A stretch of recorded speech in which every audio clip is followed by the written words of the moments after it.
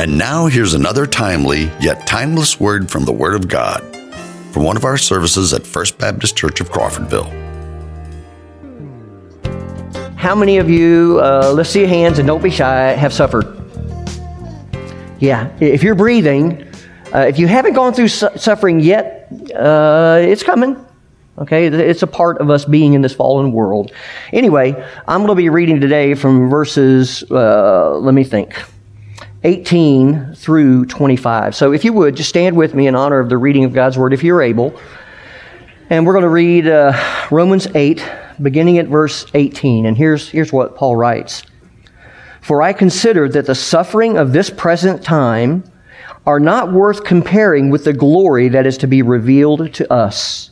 For the creation waits with eager longing for the revealing of the sons of God. For the creation was subjected to futility, not willingly, but because of him who subjected it in hope, that the creation itself will be set free from its bondage to corruption and obtain the freedom of the glory of the children of God. For we know that the whole creation has been groaning together in the pains of childbirth until now. And not only the creation, but we ourselves, who have the first fruits of the Spirit, groan inwardly as we wait eagerly for the adoption as sons, the redemption of our bodies. For in this hope we were saved. Now hope that is seen is not hope, for who hopes for what he sees? But if we hope for what we do not see, we wait for it with patience. Let's go to the Lord. Father, we're grateful for your love for us. We thank you for the gift of your word and what a treasure it is. And so, God, I just pray that you would speak to our hearts this morning. We all go through suffering at various times and in various ways. So we ask that you would prepare our hearts now just by your Holy Spirit to receive this message, to understand, yes, we saw last week that suffering is the path to glory, but Father, it is common to us. And so, God, help us to see what this text tells us, how we can endure present suffering. So, Father, do it for your honor, for your glory, and we ask it in Jesus' name.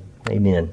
Now, you may be seated. Now, I'll just tell you, for those that came to last Sunday nights, we were doing a sermon take 2, and so we were talking about suffering, and we had just an incredible time talking about suffering. We covered some deep theological waters concerning suffering because you can't escape it. It's in the Bible and it's in our lives. So we the best thing to do is have a biblical perspective of it. But we talked, I kind of just, last week went through everything I could. And so this week is on suffering again. And so I told the Wednesday night crowd, we had a few there that were there last Sunday night, we're not going to talk about suffering tonight.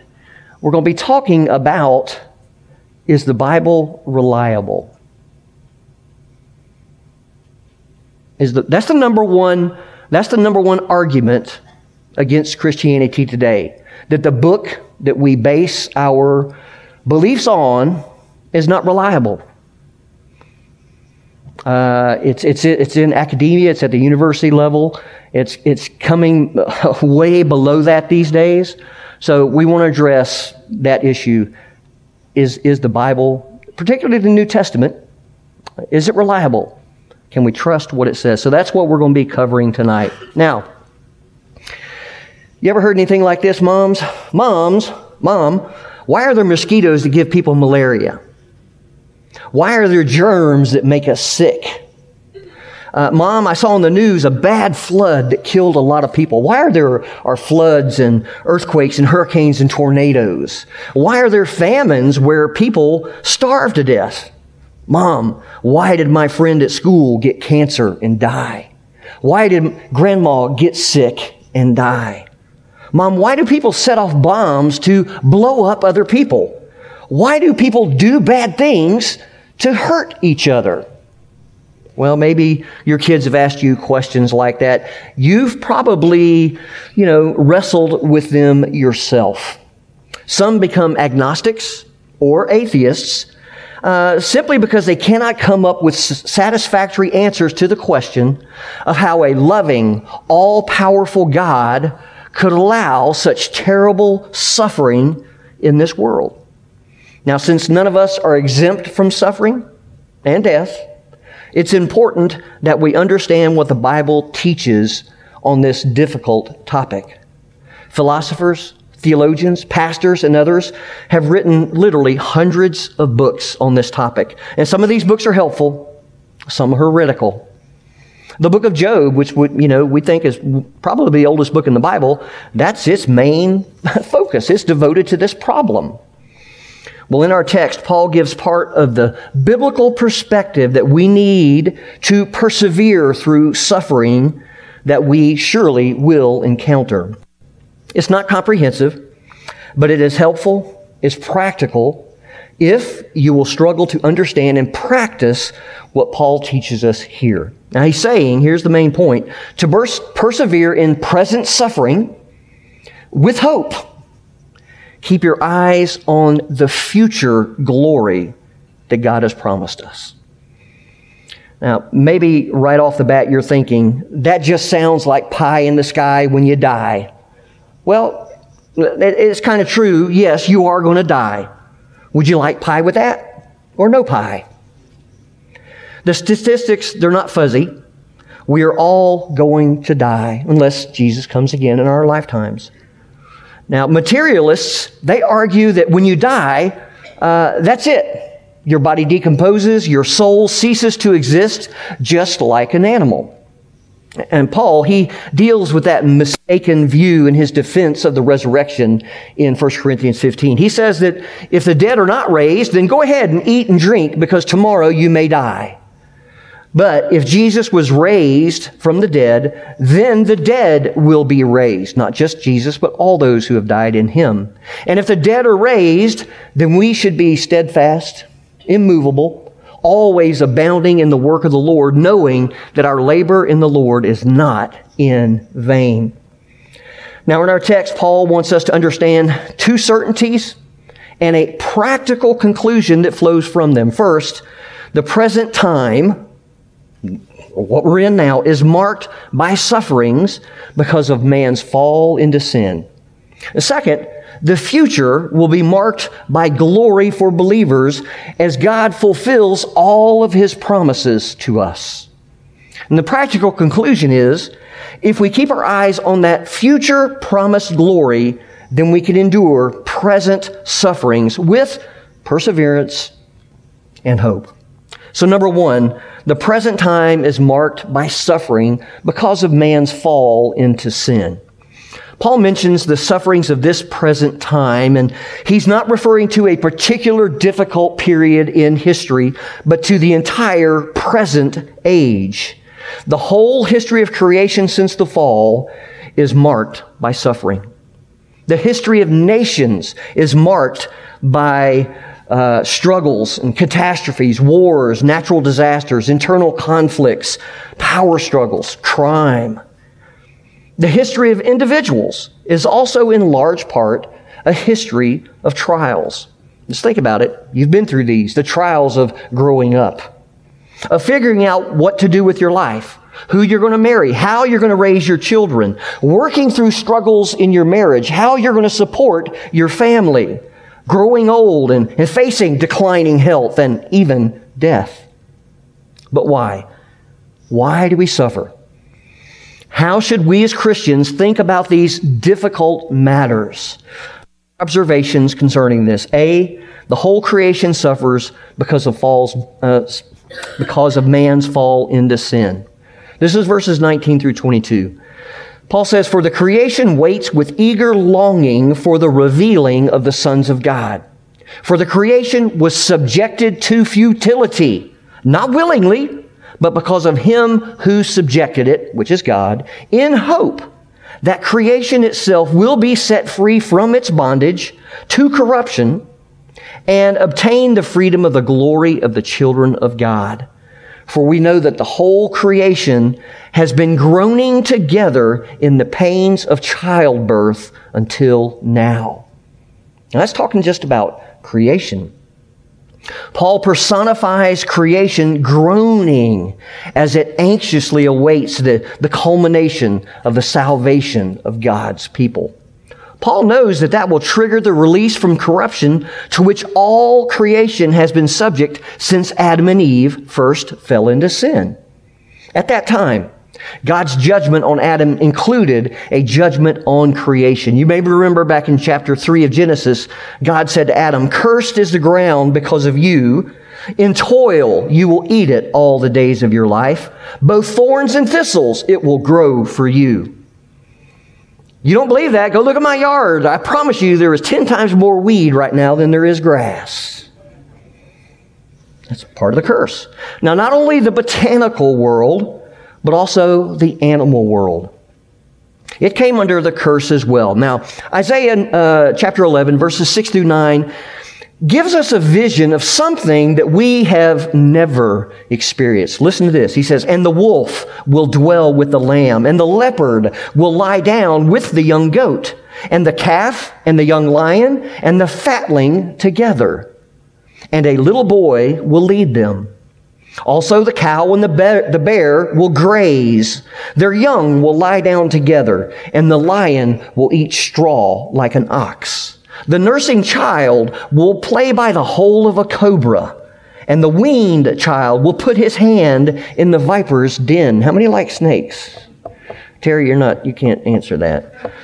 "They will not hurt or destroy in all of my holy mountain, for the earth will be full of the knowledge of the Lord as the waters covers the sea." Isaiah pictures in poetic language a vision of a restored creation where there won't be any violence, there won't be any death. Now, we've all watched spectacular footage in slow motion, probably, of a killer whale coming up and grabbing a seal in its mouth and then going back under to devour its supper.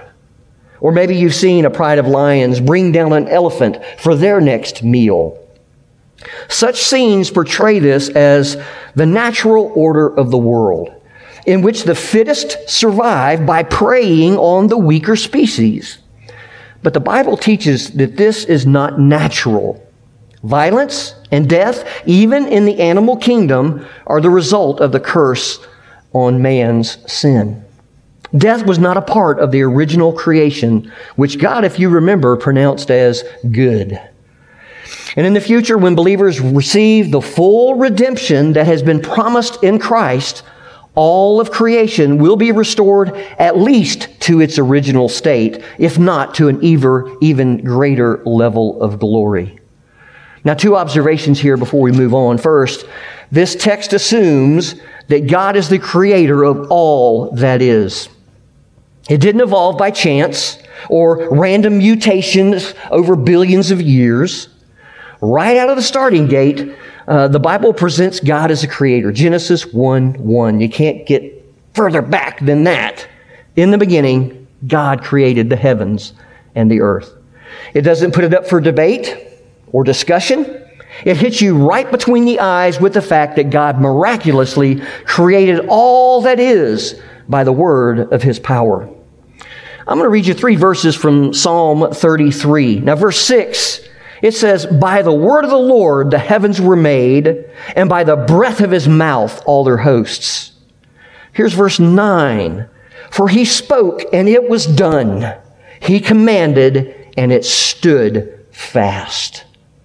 Now that's describing a sovereign God, our Creator.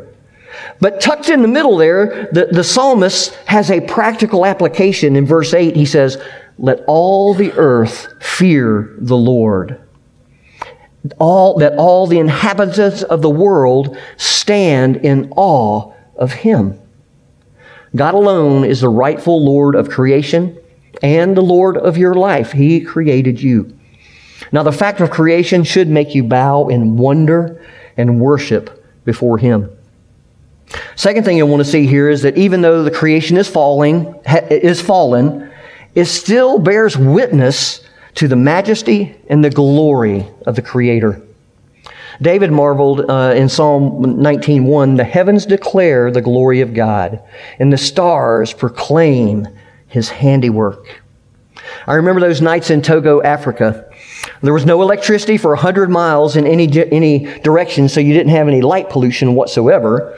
And we often saw what David must have seen in those dark Judean skies. The Milky Way stretching across the southern hemisphere there, the constellations from trillions of miles away shining their light on us. It makes you feel properly small and God properly big. We've all seen stunningly gorgeous sunsets here on the various coasts of Florida. But sadly, not many people who are admiring those sunsets even give a passing thought toward the greatness and the glory of the Creator who created those sunsets for us. But those of us who know Him should revel in His creation. I will tell you this. I don't know his name. Wang, W-A-N-G. He was the hospitalist for ICU, not the hospital. Well, he was a hospitalist, but he was the ICU doctor in the night. And he was fixing to get off, but I got in there early enough. He came in, and he's very likable. He comes in, he'll answer all your questions, talk to you, and what have you. And he was explaining the situation with my sister and the fact that she has multiple systems. And he said it's a very fine balance. Right? You fix this, I mean, it messes up this, and you know what I'm talking about. But he says the human body is the most exquisite machine on planet Earth. And I said, I'm a Christian. I believe that God made us and that He's intimately involved in our making. And yes, you are right. It is the ultimate in creation. And I think He did that because He knew that we were going to be His image bearer. And so He made us incredibly well. Just throwing that in there, I just happened to think of that. We should revel in His creation. If the fallen creation is this beautiful, just think how spectacular the new heavens and the new earth will be. So the first observation from these verses is that all creation suffers because of man's fall into sin. It's presently enslaved to corruption and death. But also, B, all believers suffer because of man's fall into sin. This needs to be stated because, as I said a couple of weeks ago, there is a pervasive false teaching in our culture today that says that God wants every Christian to be healthy and wealthy.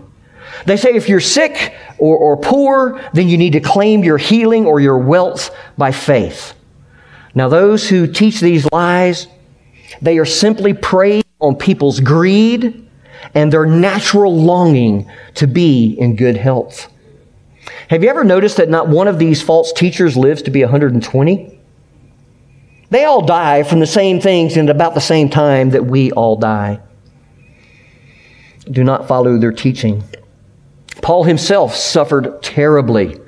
When he got saved, if you'll remember, it was there in Damascus, the Lord sent Ananias to pray for Paul, so that the scales would come off his eyes and he'd be able to see again. But here's what he told Ananias: "For I will show him," Paul, "how much he must suffer for my name's sake." And man, in 2 Corinthians chapter 11, Paul talks about the things that he suffered. These are trials which would have driven most of us to absolute despair. Our Lord Himself was a man of sorrows, acquainted with grief. He came to this world of suffering to bear our sins through His own suffering and death. So why should we think that somehow we will be exempt from suffering? Now, in the sovereign purposes of God, which I would never try to explain, some suffer more and some suffer less, but none are exempt. It's a part of living in this fallen world. Now this leads to a third observation here. C, we need to think biblically about suffering so that we will grow through it rather than being destroyed by it. Note Paul's opening phrase in verse 18, "For I consider." That word consider, that's a good choice of translation. It means to reckon, to think about, to consider or ponder. In other words, This paragraph is the result of Paul's careful biblical thinking about suffering. And it's important to think biblically about suffering because when it clobbers you or those you love, you are likely to be flooded with a wave of powerful emotions. And I'm not suggesting that you should suppress or deny your emotions, but I am saying that you need to process them through the grid of biblical truth so that you're not devastated by your trials. Peter says that it's especially in the time of trials that the devil prowls around, seeking, like a roaring lion, seeking whom he may devour. But we must resist him by being firm in our faith and by understanding the biblical perspective on trials. Paul addresses something in 1 Thessalonians 4, and he doesn't deny that believers grieve when they lose loved ones. But he does say that in light of the promise of the Lord's coming and the resurrection of our own bodies, we should not grieve as do the rest, who have no hope. He's talking about the world. Now, the Bible gives us far more perspective on suffering than I can comment on here. Just don't have the time. Read God's Word. As you do, ask God to instill His wisdom in your heart for how to handle suffering. But from our text, Paul wants us to think about four things, and he's mentioned them. First, our present sufferings are relatively short compared to the eternal sharing in the glory of God. Second, the weight of our, current trials is like a feather on the scale compared to the tons of gold of glory that is going to be revealed to us. He expresses this same thought over in 2 Corinthians 4. He says, therefore, and I read this last week, but it's appropriate. Just listen. Therefore, we do not lose heart. But though our outer man is decaying, yet our inner man is being renewed day by day. Because momentary, light affliction. That's what he calls your trials. Momentary. They're not forever. And they're light in light of what you're going to receive in eternity. For momentary, light affliction is producing for us an eternal weight of glory far beyond all comparison, while we look not at the things which are seen, but at the things which are unseen. Why? He tells us, for the things that are seen are temporary, but the things that are not seen are eternal. A third thing to think about to endure present temporary suffering is that our future glory with God is absolutely certain. God has promised it, and He cannot lie. Christ promised to return in power and glory and bring final redemption to His people and to judge His enemies. Either He was mistaken or it is our certain future. And then a little bit later, we have a fourth thing that Paul tells us here that will help us think biblically about suffering, namely that God is using it, and I talked about this last week, He's using it to conform us to the image of Christ. Well, the fourth observation, going back to the text, is this. D, the fact of suffering does not undermine the fact that God has a plan and that He will accomplish His plan. Now, often people observe the terrible suffering in the world and they doubt God's love or they doubt God's power. The argument is especially emotional when we consider little children, right? You just saw Emery up here. I mean, she's just stolen my heart and I only see her once a week. We ask, how could little children suffer physical or sexual abuse or the horrible effects of war or natural disasters? We think it's one thing if wicked people suffer such things, but how could a God of love and power allow these precious little children to suffer such things? Paul shows that such things, they stem directly from man's fall into sin. All the way back to chapter 5. When Adam sinned, the whole human race sinned in him. Now, if you say that's not fair, you're on dangerous ground accusing the sovereign God of being unfair. And you're arrogantly implying that you would have done better than Adam did, so you don't deserve to be penalized for his sin. Now, you'd best not accuse God of being unfair for imposing suffering on the human race because of sin. John Piper points out that if you think that somehow the suffering in the world is out of proportion to what is deserved, in other words, you're getting worse than what you actually deserve, he says, then you do not grasp the infinite holiness of God or the unspeakable outrage of sin against this holy God. God's judgment on the entire creation, as seen in all of history's horrible tragedies, reveals how horrific our sin is to Him. And Piper adds, but in fact, the point of our miseries, our futility, our corruption, our groaning, is to teach us the horror of sin and the preciousness of redemption and hope. End quote. Thank God he sent the Savior. But the fact of terrible suffering does not undermine the fact that God has a plan and that He is going to accomplish His plan. Paul says that creation was subjected to futility. This is verse 20. He also uses the analogy of birth pains in verse 22. The outcome of birth pains is what? The expectation of new life. And even so, God is moving history toward a goal that includes our future glory. And that leads us to our second thought here. The future will be marked by glory for believers as God fulfills all that He has promised us. I really can't elaborate this due to time constraints, but I want to include this in the message simply to convey Paul's flow of thought. God's final purpose, both for fallen creation and for His adopted children, is the glory of complete salvation. 4 things about this glory.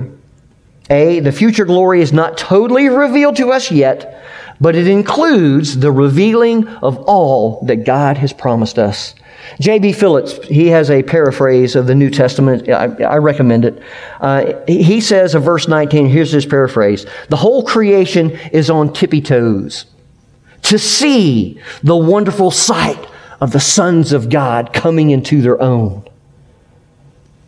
It's the groaning. It's the anxiousness of creation waiting for the redemption of the sons of God. Why? Because when they get redeemed, creation is getting redeemed as well.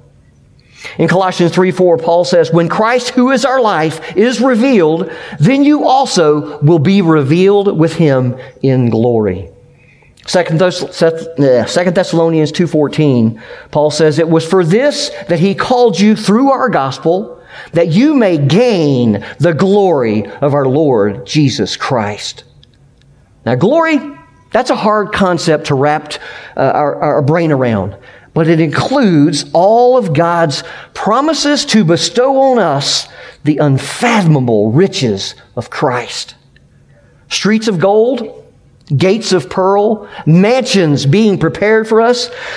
Those are just limited analogies that say you can't imagine how wonderful it will be. Well, B, the future glory includes the full renewal of creation to its original perfection and purpose. The new heavens and the new earth, they're going to be even more glorious than the Garden of Eden was. With new glorified bodies, we will live on a new earth and enjoy God's creation as it was before sin ever entered this world. We'll see the future glory includes our freedom from sin and its corruption, including the full redemptions of our bodies. That's what my sister is looking forward to. Okay, that's what I'm looking forward to. I wake up every morning, my bones are achy and I have to stretch before I do anything. Right? We long for this. Now, freedom of the glory of the children of God in verse 21 means at the very least freedom from sin. Now, we enjoy the privileges of being God's adopted children right now, but we haven't yet come into our full inheritance, which includes the redemption of our body. Now, by God's Spirit, we are able not to sin. But do you realize that in glory, we will not even be able to sin? Oh, what a day. Well, D, the future glory is guaranteed by our present possession of the Holy Spirit, the first fruits, Paul calls them, of our redemption. The indwelling Holy Spirit gives us a taste of what it'll be like to be holy, as Jesus is holy. But we're still living in these fallen bodies that are prone to sin and temptation with all of its terrible consequences. But the Holy Spirit is the promise that God will not abandon us to our sin. He's the down payment that signals that God will complete the transaction. Now, the practical conclusion follows, number 3. Keep your eyes on the future promised glory, and you will persevere in your present sufferings with hope. Paul anticipates us thinking, but I can't see the future glory. Well, of course you can't. That's why it's hope. If you can see it, then it's not hope. Our salvation includes hope because we don't receive it all in this life. Now, the hope of our salvation is not uncertain, as when I say, I hope it doesn't rain on our picnic tomorrow. Rather, it is absolutely certain because of God's promises, who cannot lie. But we hope for it simply because we have not yet received all that has been promised. So Paul concludes there in verse 25, if we hope for what we do not see, we wait for it with patience. The key to persevering in suffering with hope is to keep your eyes on the promised future glory. Have you ever watched your favorite football team, let's say in the Super Bowl, and you're anxious as the game is going, especially if it's close? If your team fumbles or threw an interception, you groaned because you didn't know the outcome. You hoped they would win, but your hope was really uncertain. Maybe you even got depressed if they fell really far behind. But if your team came from behind and won in the last seconds of the game, you're excited. And then later you watch a replay of the game. Your whole attitude was different. Now, you don't despair when they fumble or when they throw that interception or when they fall behind because you know how it will turn out in the end. Knowing the certainty of the future glory gave you hope to persevere through the setbacks. If we become anxious or depressed in trials and lose hope, it's because we've forgotten the absolutely certain outcome. And that outcome is future glory forever with Christ. Yes, there is present suffering because we live in a fallen world. But God has promised future glory. Keeping that in view will enable you to persevere any suffering with hope. Let's go to the Lord in prayer. Father, we do long and we hope for that glory that will be revealed in us one day. Father, when the sons of God are fully redeemed and this creation is restored. Father, we look forward to that, but in our reality right now, we still suffer. So I pray that you would use this vision of what lies ahead. Help us to understand. Paul says we're not to set our things on the things that are visible, that you can see, because they're simply temporary. Father, our struggles are temporary in the long run, and they are light, according to Paul, when compared to the glory that will be revealed one day. So, Father, help us to understand that vision of glory, and that's where we're headed. And may that give us strength as we endure trials here on this earth. And we ask it in Jesus' name. Amen. Today, if you don't know Jesus Christ, if you're not, I said that, as sons of God, we participate. We have benefits being adopted into God's family. Maybe you're not there. Maybe the stuff I'm talking about is just really foreign to you and you don't understand what I'm talking about. Maybe you don't know God through his son, Jesus Christ. And Jesus is the only way you can know God. Now, you can come to know Jesus in a bunch of ways. You can read about him. You can hear about him. You can hear a song about him that God can use to do something in your heart. But Jesus is the way, the truth, and the life. No man comes to God but through him. So today, if you do not know God through his son, Jesus Christ, that's the beginning of everything. That begins your adoption into the family. It's a very simple process. Ask God to forgive you of your sins. He's the one that you have offended.